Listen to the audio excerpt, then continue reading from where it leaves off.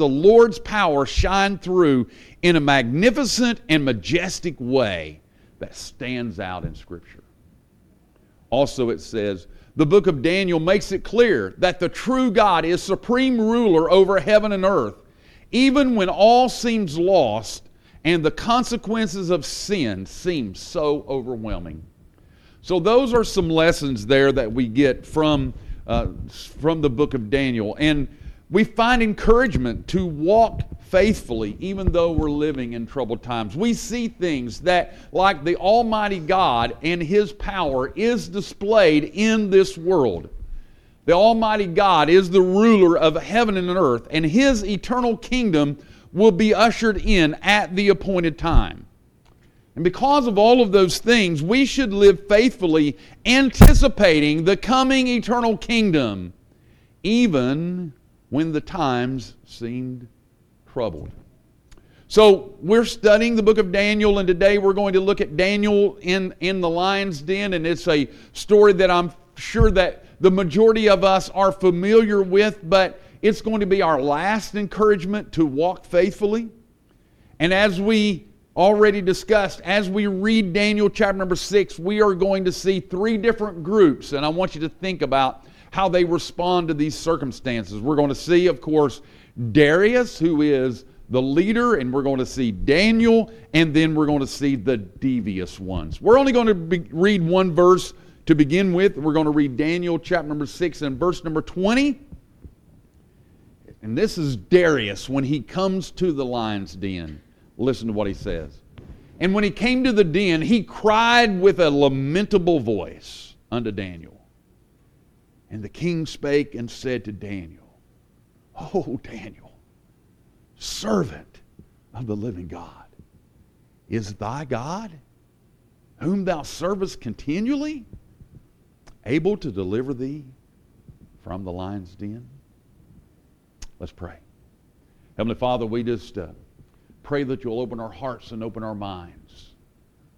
Help us to think through the fact that you are worthy, that you are worthy of our service.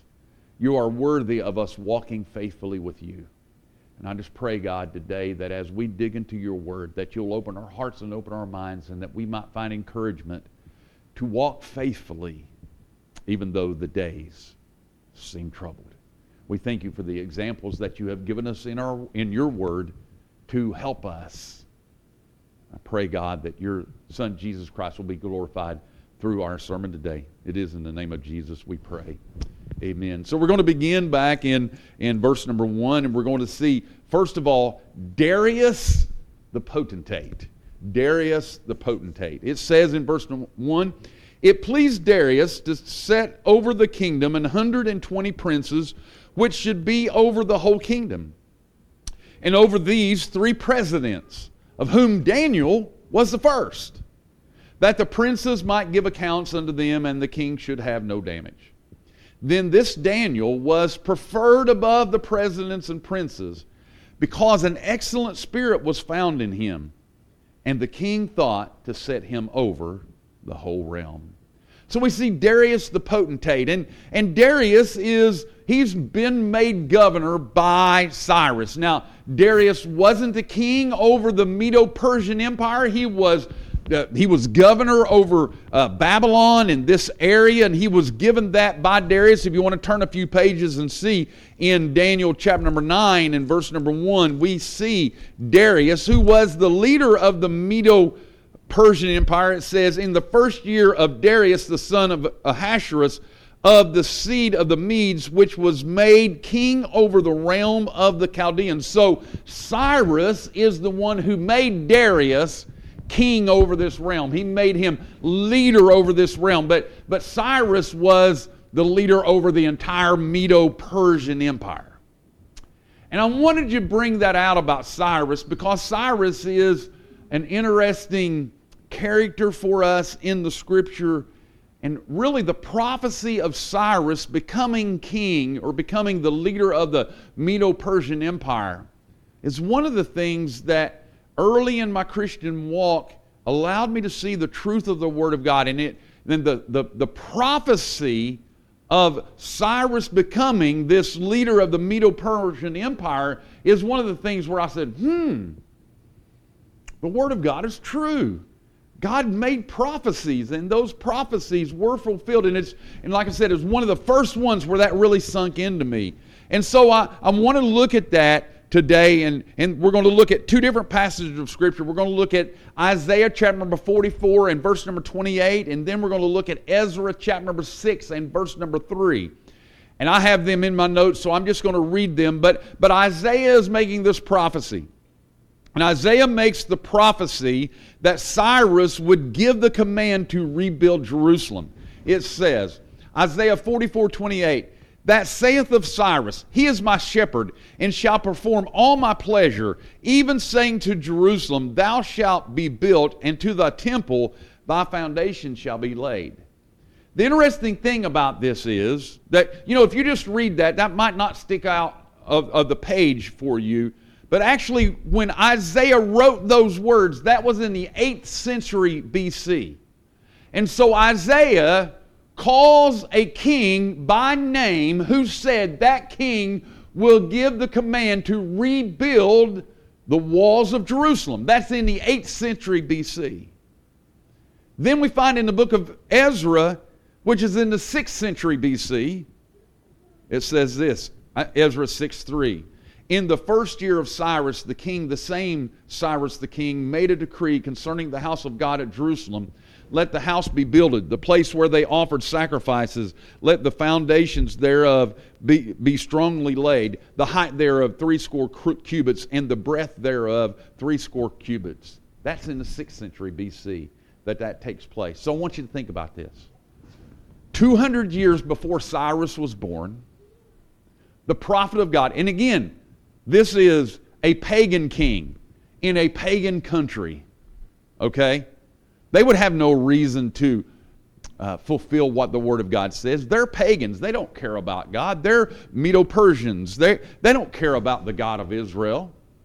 But the prophet of God in Israel, 200 years before, said that Cyrus is going to become a king, and he's going to become a king, and he's going to give the command to rebuild the temple walls. And then 200 years later, what happens? Cyrus rises to the place of being king. And what does he do? He gives the command to rebuild the temple walls. The point being, the prophet of God spoke, and then what the prophet of God spoke was fulfilled. And it was fulfilled in a pagan king. To me, folks, that is amazing. But I don't want to dwell there too long, but I just wanted you to see, this shows us the omniscience of God. This shows us the sovereignty of God. He sets up kings and He puts them down, and whatsoever He decrees is going to come to pass. And that should give us encouragement as we look into the Word of God and we think about the things that the Word of God says about the future. God has told us about them in the past, and so we know that what God has said in the past is going to be fulfilled in the future, and that should be an encouragement to us as we're thinking about living faithfully in troubled times, that what God says in His Word is true, and what He promises is going to happen, we should know it's going to be fulfilled. And so as we look out into the world today, we should think about the current events that are happening in this world, and we ought to know and understand that they're all underneath the hand of God, and they're all happening according to the appointed time of God. And this is where the sovereignty of God that we learned in Daniel chapter number 4, that's where it applies to our everyday life, and that should be encouragement to us in our lives to know that the Word of God is true. But here we go back to Daniel 6, and we think about that, and Darius, who is made governor over this, he's made king over this, made potentate, you might say, over this area. He has this plan of how he's going to operate his realm of authority, and he sets up princes, 120 of them it says, and then over those princes he sets up 3 who he calls presidents. And the reason he does that, it tells us in verse number 2 that so the king should have no damage. In other words, if the people begin to start complaining to Darius about what's going on, he's going to say, hey, look, don't look at me, it's the prince's fault. Don't look at me, it's the president's fault. I mean, he's going to deflect all responsibility and to those. And so that's the reason that Darius has this plan. But we also see this, that Daniel was preferred above all the presidents and the princes. So there's something about Daniel. And by now we've been, like I've said, this is our 6th week going through the book of Daniel and looking at the life of Daniel and Shadrach, Meshach, and Abednego. And there ought to be something that stands out to you. And there's been one point that you should have been able to notice, and it is the character of Daniel and the 3 Hebrew children. You should be able to notice that their character stood out, and there was something different about them as they were walking faithfully to the Word of God. And here we see it again. An excellent spirit was in him. The character of Daniel was known, that he was different than everyone else, that he was living differently than everyone else, and an excellent spirit was in him, it is said. And listen, as we are living faithfully in troubled times, the same should be able to be said about us. Our character should be noticed. People ought to know our moral character and the high standard by which we live, that we live according to the Word of God, and we have an excellent spirit in us. That was known about Daniel, and let's make sure that that's known about us, that our character is consistent and an excellent spirit is found in us. But now we get the devious plot in verses 4 through 9. Then the presidents and the princes sought to find occasion against Daniel concerning the kingdom, but they could find none occasion nor fault. For as much as he was faithful, neither was there any error or fault found in him. Then said these men, we shall not find any occasion against this Daniel, except we find it against him concerning the law of his God. Then these presidents and princes assembled together to the king, and said thus unto him, King Darius, live forever. All the presidents of the kingdom, and the governors, and the princes, the counselors, and the captains, and this just popped out to me, but all the presidents of the kingdom, not all the presidents, 2 of the presidents, they left Daniel out of this equation. But anyway, all the presidents of the kingdom, the governors, the princes, the counselors, the captains have consulted together to establish a royal statute and to make a firm decree that whosoever shall ask a petition of any god or man for 30 days, save thee, O king, he shall be cast into the den of lions. Now, O king, establish the decree and sign the writing that it be not changed according to the law of the Medes and Persians, which altereth not. Wherefore King Darius signed the writing and the decree. So we have this devious plot. They come up. The presidents, they are jealous of Daniel. I mean, here Daniel is made the number 1 president, and it's known about him. And apparently Darius, had an affection for him because an excellent spirit is found in him. And so Daniel is preferred. And so, they're out to get him. And they can't stand it that Daniel has this place of preference.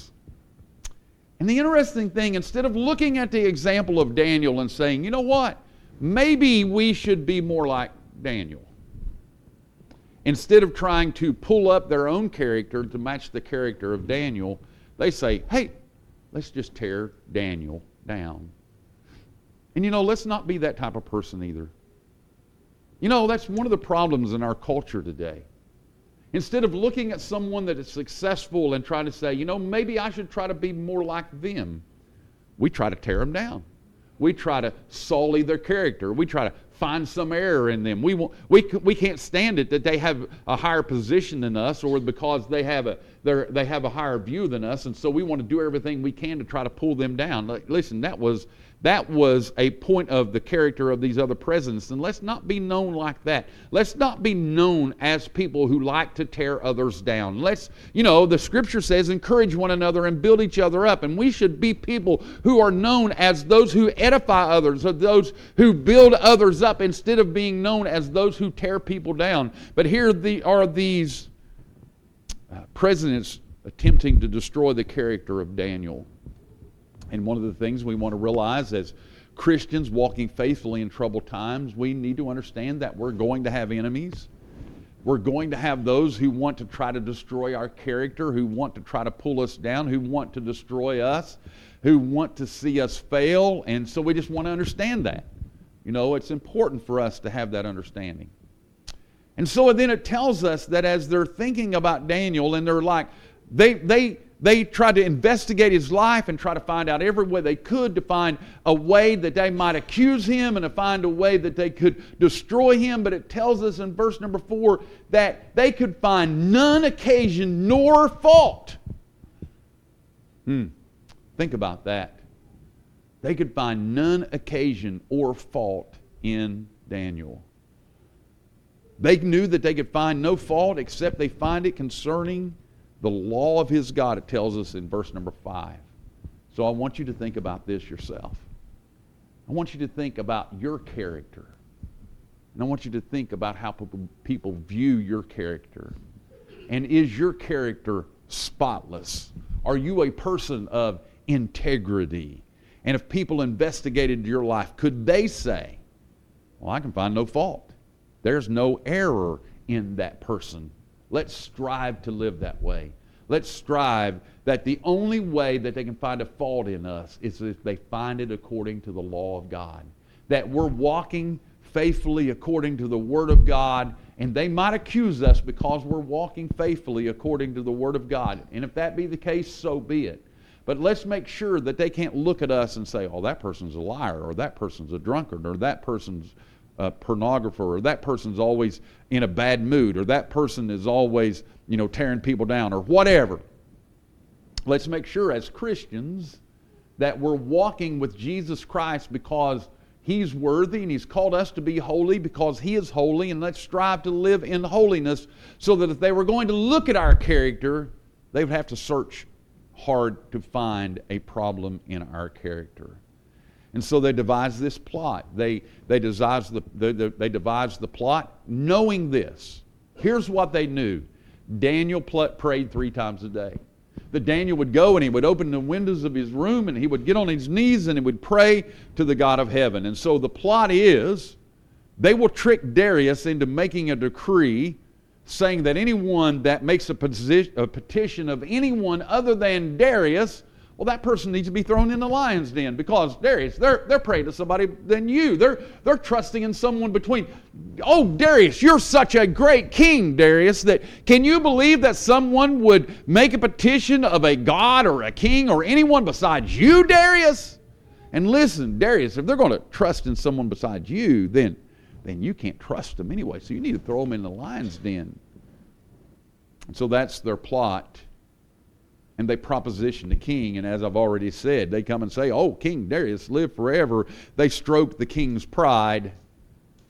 And they imply that no one is worthy to be petitioned other than Darius, because you're such a great king, Darius. There is no one that's worthy to be petitioned besides you. And so Darius is like, I am a great king, and people should petition me because I'm so great. So I agree with you. Let's make that decree, and I'm going to sign that decree. And whoever prays to any god or makes any petition to anyone besides me, they need to be thrown in the lion's den. And so Darius, he signs that decree, and what do we know?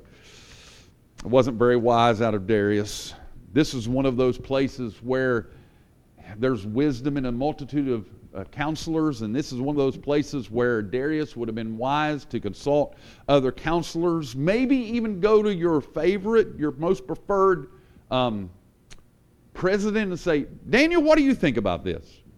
Do you think this is a decree that I should make? And Darius or Daniel probably would say, hey king, you know I'm going to pray 3 times a day, and if you make that decree, then that's going to make me guilty. So I don't think it's a very wise decree. He could have, if he'd asked advice for someone, but instead he was lifted up in pride himself, and he began to yeah, look at me, I'm Darius. And so he made the decree, he signed it. He should have not made the decision in haste. Here again is advice for us, right? There's wisdom in a multitude of counselors. You need to understand that there's times when you should consult others to find how they see things, especially if you're consulting the Word of God. And this is a place that you ought to go and you ought to find the Word of God and the answer in the Word of God. And you need to be careful about making decisions in haste, because sometimes when you make decisions in haste, you can make unwise decisions. So that's Darius. Darius signed a decree. Notice now Daniel, though, prays. Daniel knows the decree, right? And Daniel knows, because of the way the laws of Medo-Persians are set up, it cannot be changed. And Darius is going to say that in a minute. But if a law was passed, it couldn't be changed. And that comes to play in the book of Esther too, by the way. So once the decree is signed and once the king puts his royal signet on it, it cannot be changed. And Daniel knows it, and Daniel knows the outcome. And what does Daniel do? Does Daniel say, oh no, the king said that if we pray to anyone besides him, that we're going to be thrown in the lion's den. I guess I shouldn't pray anymore. Is that what Daniel does? Does Daniel cower from the king's decree? It causes us to think about our own lives. When someone says you can't worship God, what do? Do we cower if someone says you can't worship God? Do we say, oh, I guess we can't worship God then? How do we respond? Daniel is unaffected by the ruling. Daniel prays, verse number 10. Now when Daniel knew that the writing was signed, he went into his house, and his windows being open in his chamber towards Jerusalem, he kneeled upon his knees 3 times a day and prayed and gave God thanks before his God as he did aforetime. Then these men assembled and found Daniel praying and making supplication before his God. Then they came near and spake before the king concerning the king's decree. Hast thou not signed a decree that every man that shall ask a petition of any god or man within 30 days, save of thee, O king, shall be cast into the den of lions? The king answered and said, the thing is true, according to the law of the Medes and Persians, which altereth not. Then answered they and said before the king, that Daniel, which is of the children of the captivity of Judah, regardeth not thee, O king.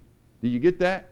Daniel, which is the children of the captivity of Judah, regardeth not thee, O king, nor the decree that thou hast signed, but maketh his petition 3 times a day. Then these men assembled, then the king, when he heard these things, was sore displeased with himself, and set his heart on Daniel to deliver him. And he labored till the going down of the sun to deliver him. Then these men assembled unto the king, and said unto the king, know, O king, that the law of the Medes and Persians is, that no decree or statute which the king establisheth may be changed. Then the king demanded, and they brought Daniel, and cast him into the den of lions. Now the king spake and said unto Daniel, thy God whom thou servest continually, he will deliver thee. And a stone was brought and laid upon the mouth of the den, and the king signed it, sealed it with his own signet, and with the signet of his lords, that the purpose might not be changed concerning Daniel. Did he do that in order to prove that Daniel was in the lion's den, or did he do it to prove that there was no mistake? Daniel did spend the night in the lion's den. Then the king went to his palace and passed the night fasting. Neither were instruments of music brought in before him, and his sleep went from him. Then the king arose very early in the morning. Well, we're going to stop right there. So Daniel prays. Daniel is unaffected by the king's ruling. Daniel continued to pray every day, just like he did before. And I want you to notice, Daniel didn't go and hide in a closet somewhere and say, I'm going to go pray to God, but I'm going to do it when nobody can see me. No. Daniel went and he opened his windows just like he always did towards Jerusalem. And so his prayers were towards Jerusalem. And there's a reason behind that too. I'm not going to get into it today. But, go there 2 Chronicles 7:14 where it says, my people which are called by my name. Anyway, that tells us why he's praying towards Jerusalem. But anyway, there he is. He's praying towards Jerusalem. Windows open. He's not hiding. He's not afraid. Think about this. Think how much Daniel must love God. He loves God so much that he's going to put his life in peril Because he loves God so much. You know, as Christians living in troubled times, we need to make sure that our faithfulness to God cannot be deterred by the rulings of those in authority. We need to make sure that we serve God because God is worthy, even though the decree might be given for us not to do so. But also I want you to see here, and don't miss the point, that Daniel's praying 3 times a day. I think Daniel valued prayer. You pray 3 times a day? Does your walk of faith, do people know that you're a person of faith? Do people know that you're a person of prayer? I mean, these other presidents and princes, they know. Listen, here's one thing we know about Daniel. Daniel prays 3 times a day. Daniel's a man of faith. Is our walk with Christ such that others know it?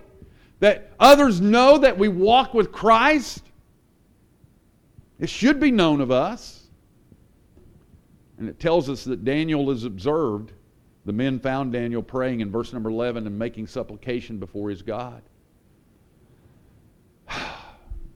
And Daniel's outed. Daniel's outed to the king. These presidents, we got him now.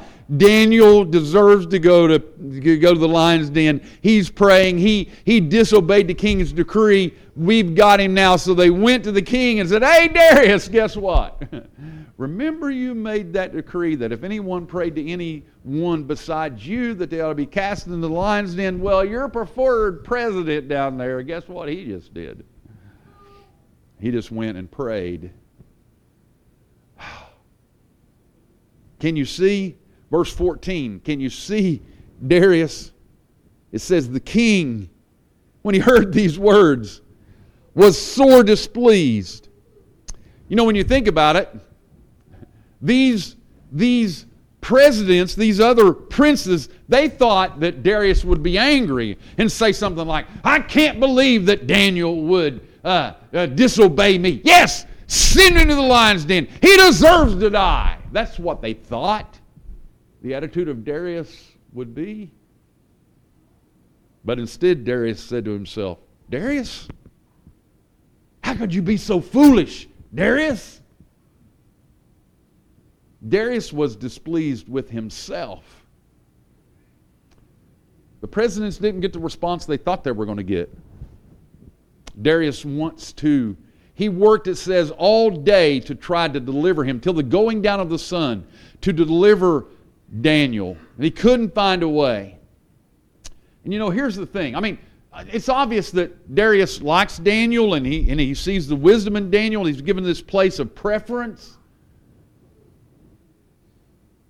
And he didn't mean to betray Daniel. And he didn't mean for Daniel to get hurt by his decree. But he was. Daniel was hurt. Just know this, sometimes when you're living faithfully in troubled times, there may be some things that happen to you, and when the decree is made, it might not be intentionally pointed at you. You might be collateral damage of the decision that someone else makes, and you may be unintentionally betrayed by someone. You know, Satan's wily, and he knows how to manipulate things to make things happen. So just understand that sometimes you might be betrayed by someone who you think is your friend.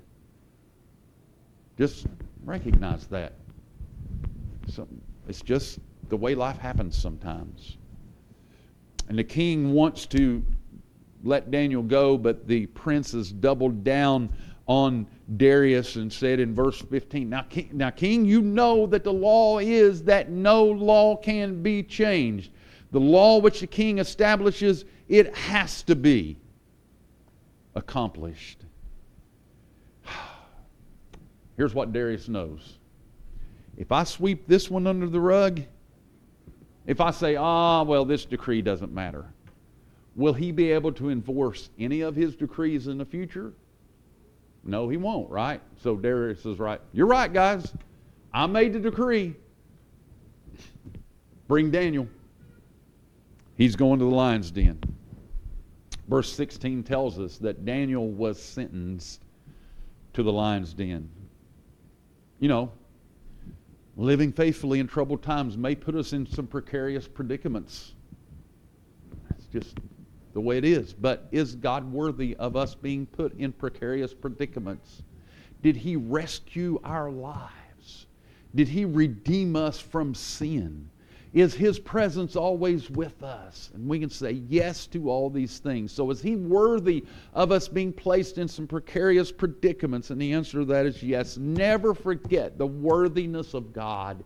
Never forget what He's done for you through Christ Jesus. And never forget that any sacrifice that you're called upon to make for Him, you will be rewarded for it. Never forget that. Remember, He said, if you give as much as a cup of cold water in my name, you'll not lose your reward. So if you allow yourself to be put in a position where you might suffer financially or physically or whatever, if giving a cup of cold water is going to be rewarded, then your sacrifice you make for God, that He might be honored, is going to be rewarded. If not in this life, you know in the life to come. So recognize that God is worthy of us living faithfully. Darius, even though he calls for Daniel to be thrown into the lion's den, Darius still, he has faith that God is going to protect him. He tells Daniel, listen, thy God whom thou servest continually, He will deliver thee. Darius was sure that God would protect Daniel. And notice what it says. They took Daniel, they threw him in the lion's den. Darius signed the decree, signed it with his ring. The seal, he sealed it with his ring. But what did he do? He went back to his home, it says, and he spent the night fasting all night. He would not listen to music. He spent the night fasting. Now, that's unusual conduct for a pagan king. You would expect the pagan king to say, yeah, Daniel's getting what he deserves. He didn't listen to me. He didn't listen to my decree. He prayed to God. And so Daniel's getting what he deserves. That's what you expect a pagan king to do, but he didn't. He went home and he fasted and he expressed God's ability to deliver Daniel, and he trusted God. And listen, faith without works is dead. So your faith is going to be evident by the works that you perform. And when you're faced with a difficult situation, maybe you ought to do like the pagan king and go home and you should fast and pray and expect God to deliver. That's what Darius did. And so what do we find? Daniel is protected. Then the king arose, verse 19. Then the king arose very early in the morning and went in haste unto the den of lions. And when he came to the den, he cried with a lamentable voice unto Daniel. By the way, I've tried to think about the best way to read this verse with a lamentable voice.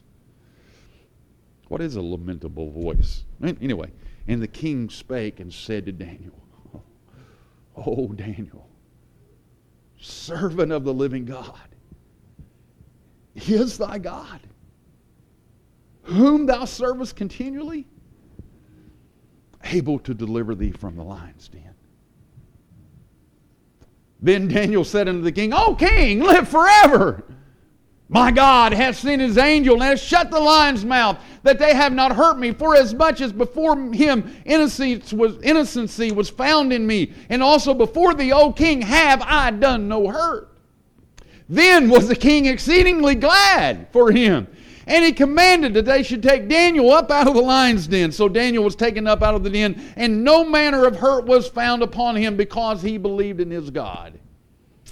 And the king commanded, and they brought those men which had accused Daniel, and they cast them into the den of lions, them, their children, and their wives, and the lions had the mastery of them, and break all their bones in pieces, or ever they came at the bottom of the den. Before they hit the bottom of the den, they were consumed.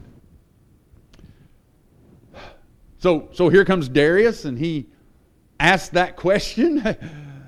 Daniel, was your God able to deliver you? I don't know.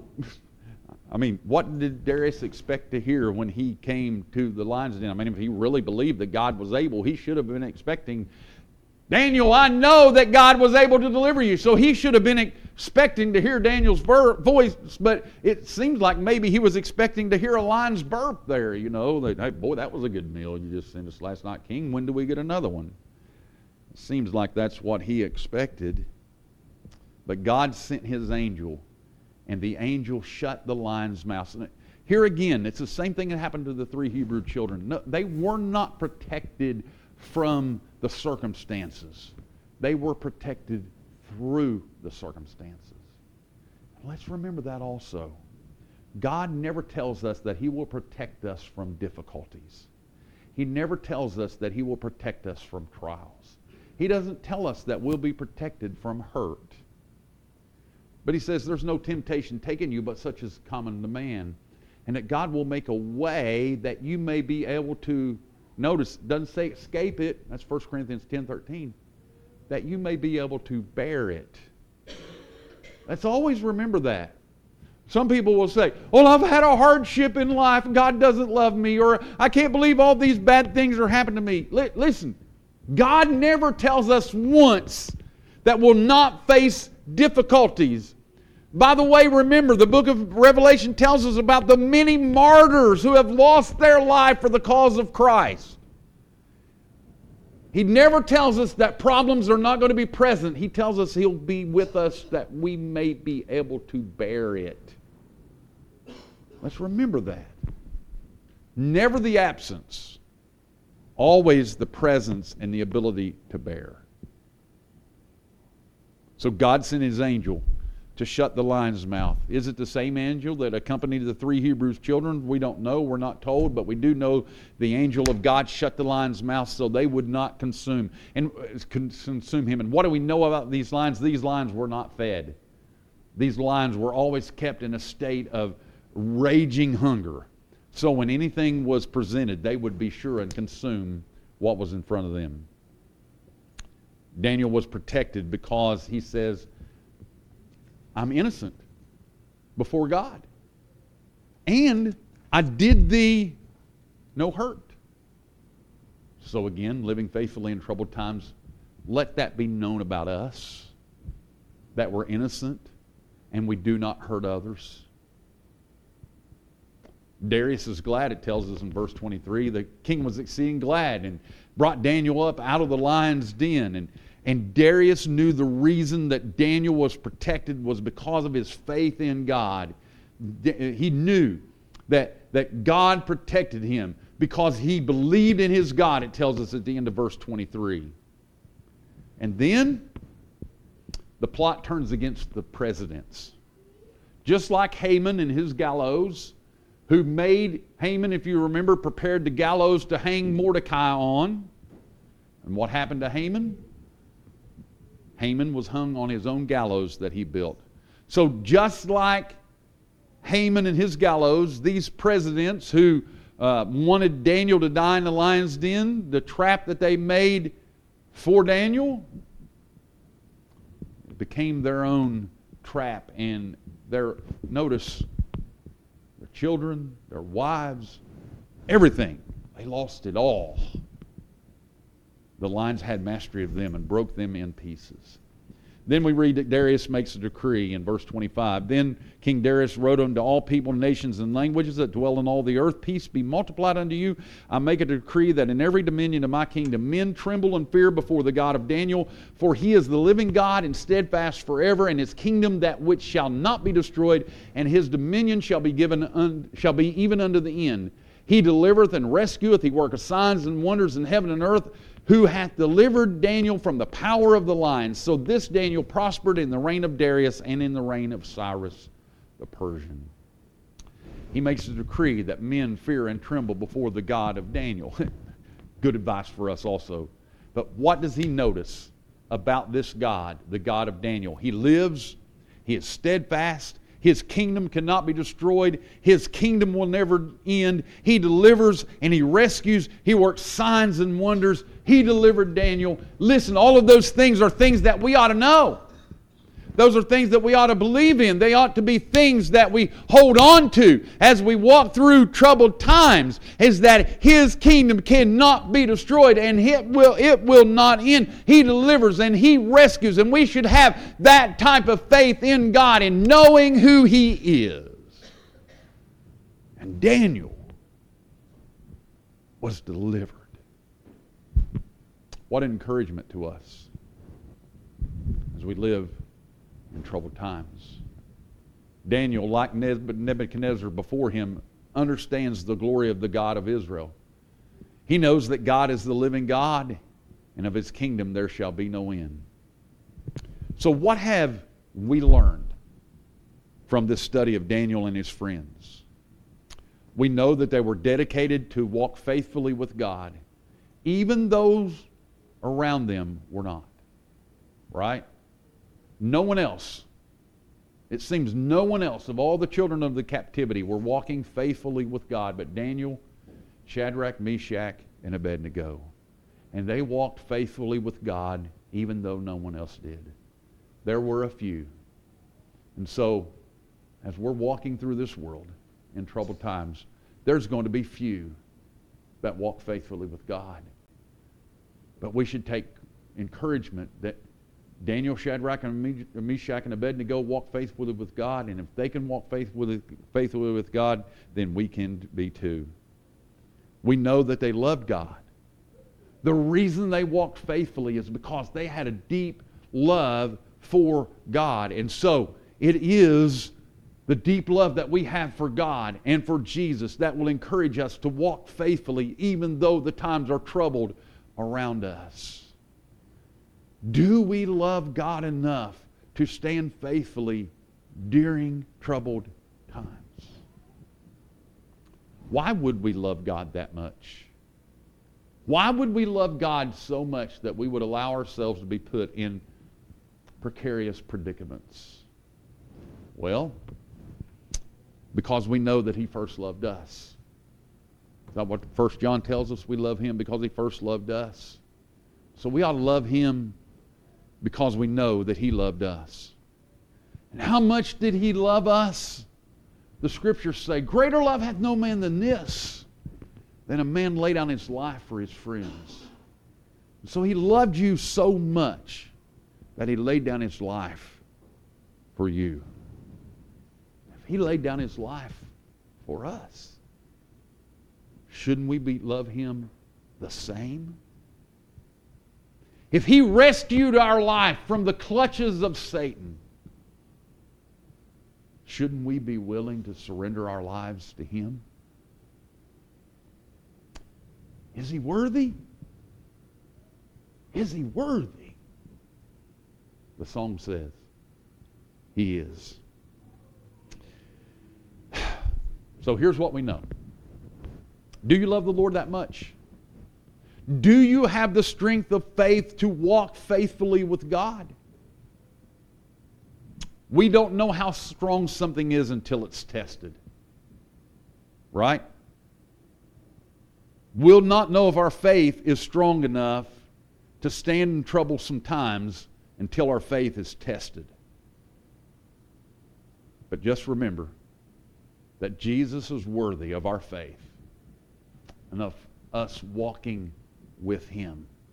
So let's take this encouragement and understand we can walk faithfully in troubled times, and we should walk faithfully in troubled times because God is worthy today. Heavenly Father, we just thank You for the time that we have to be in Your house. And I pray, God, that we will understand how worthy You are of our faithfulness. And I pray, Lord, that each of us that are here today will be faithful to walk with You even though we might face troublesome times. In the name of Jesus we pray. Amen.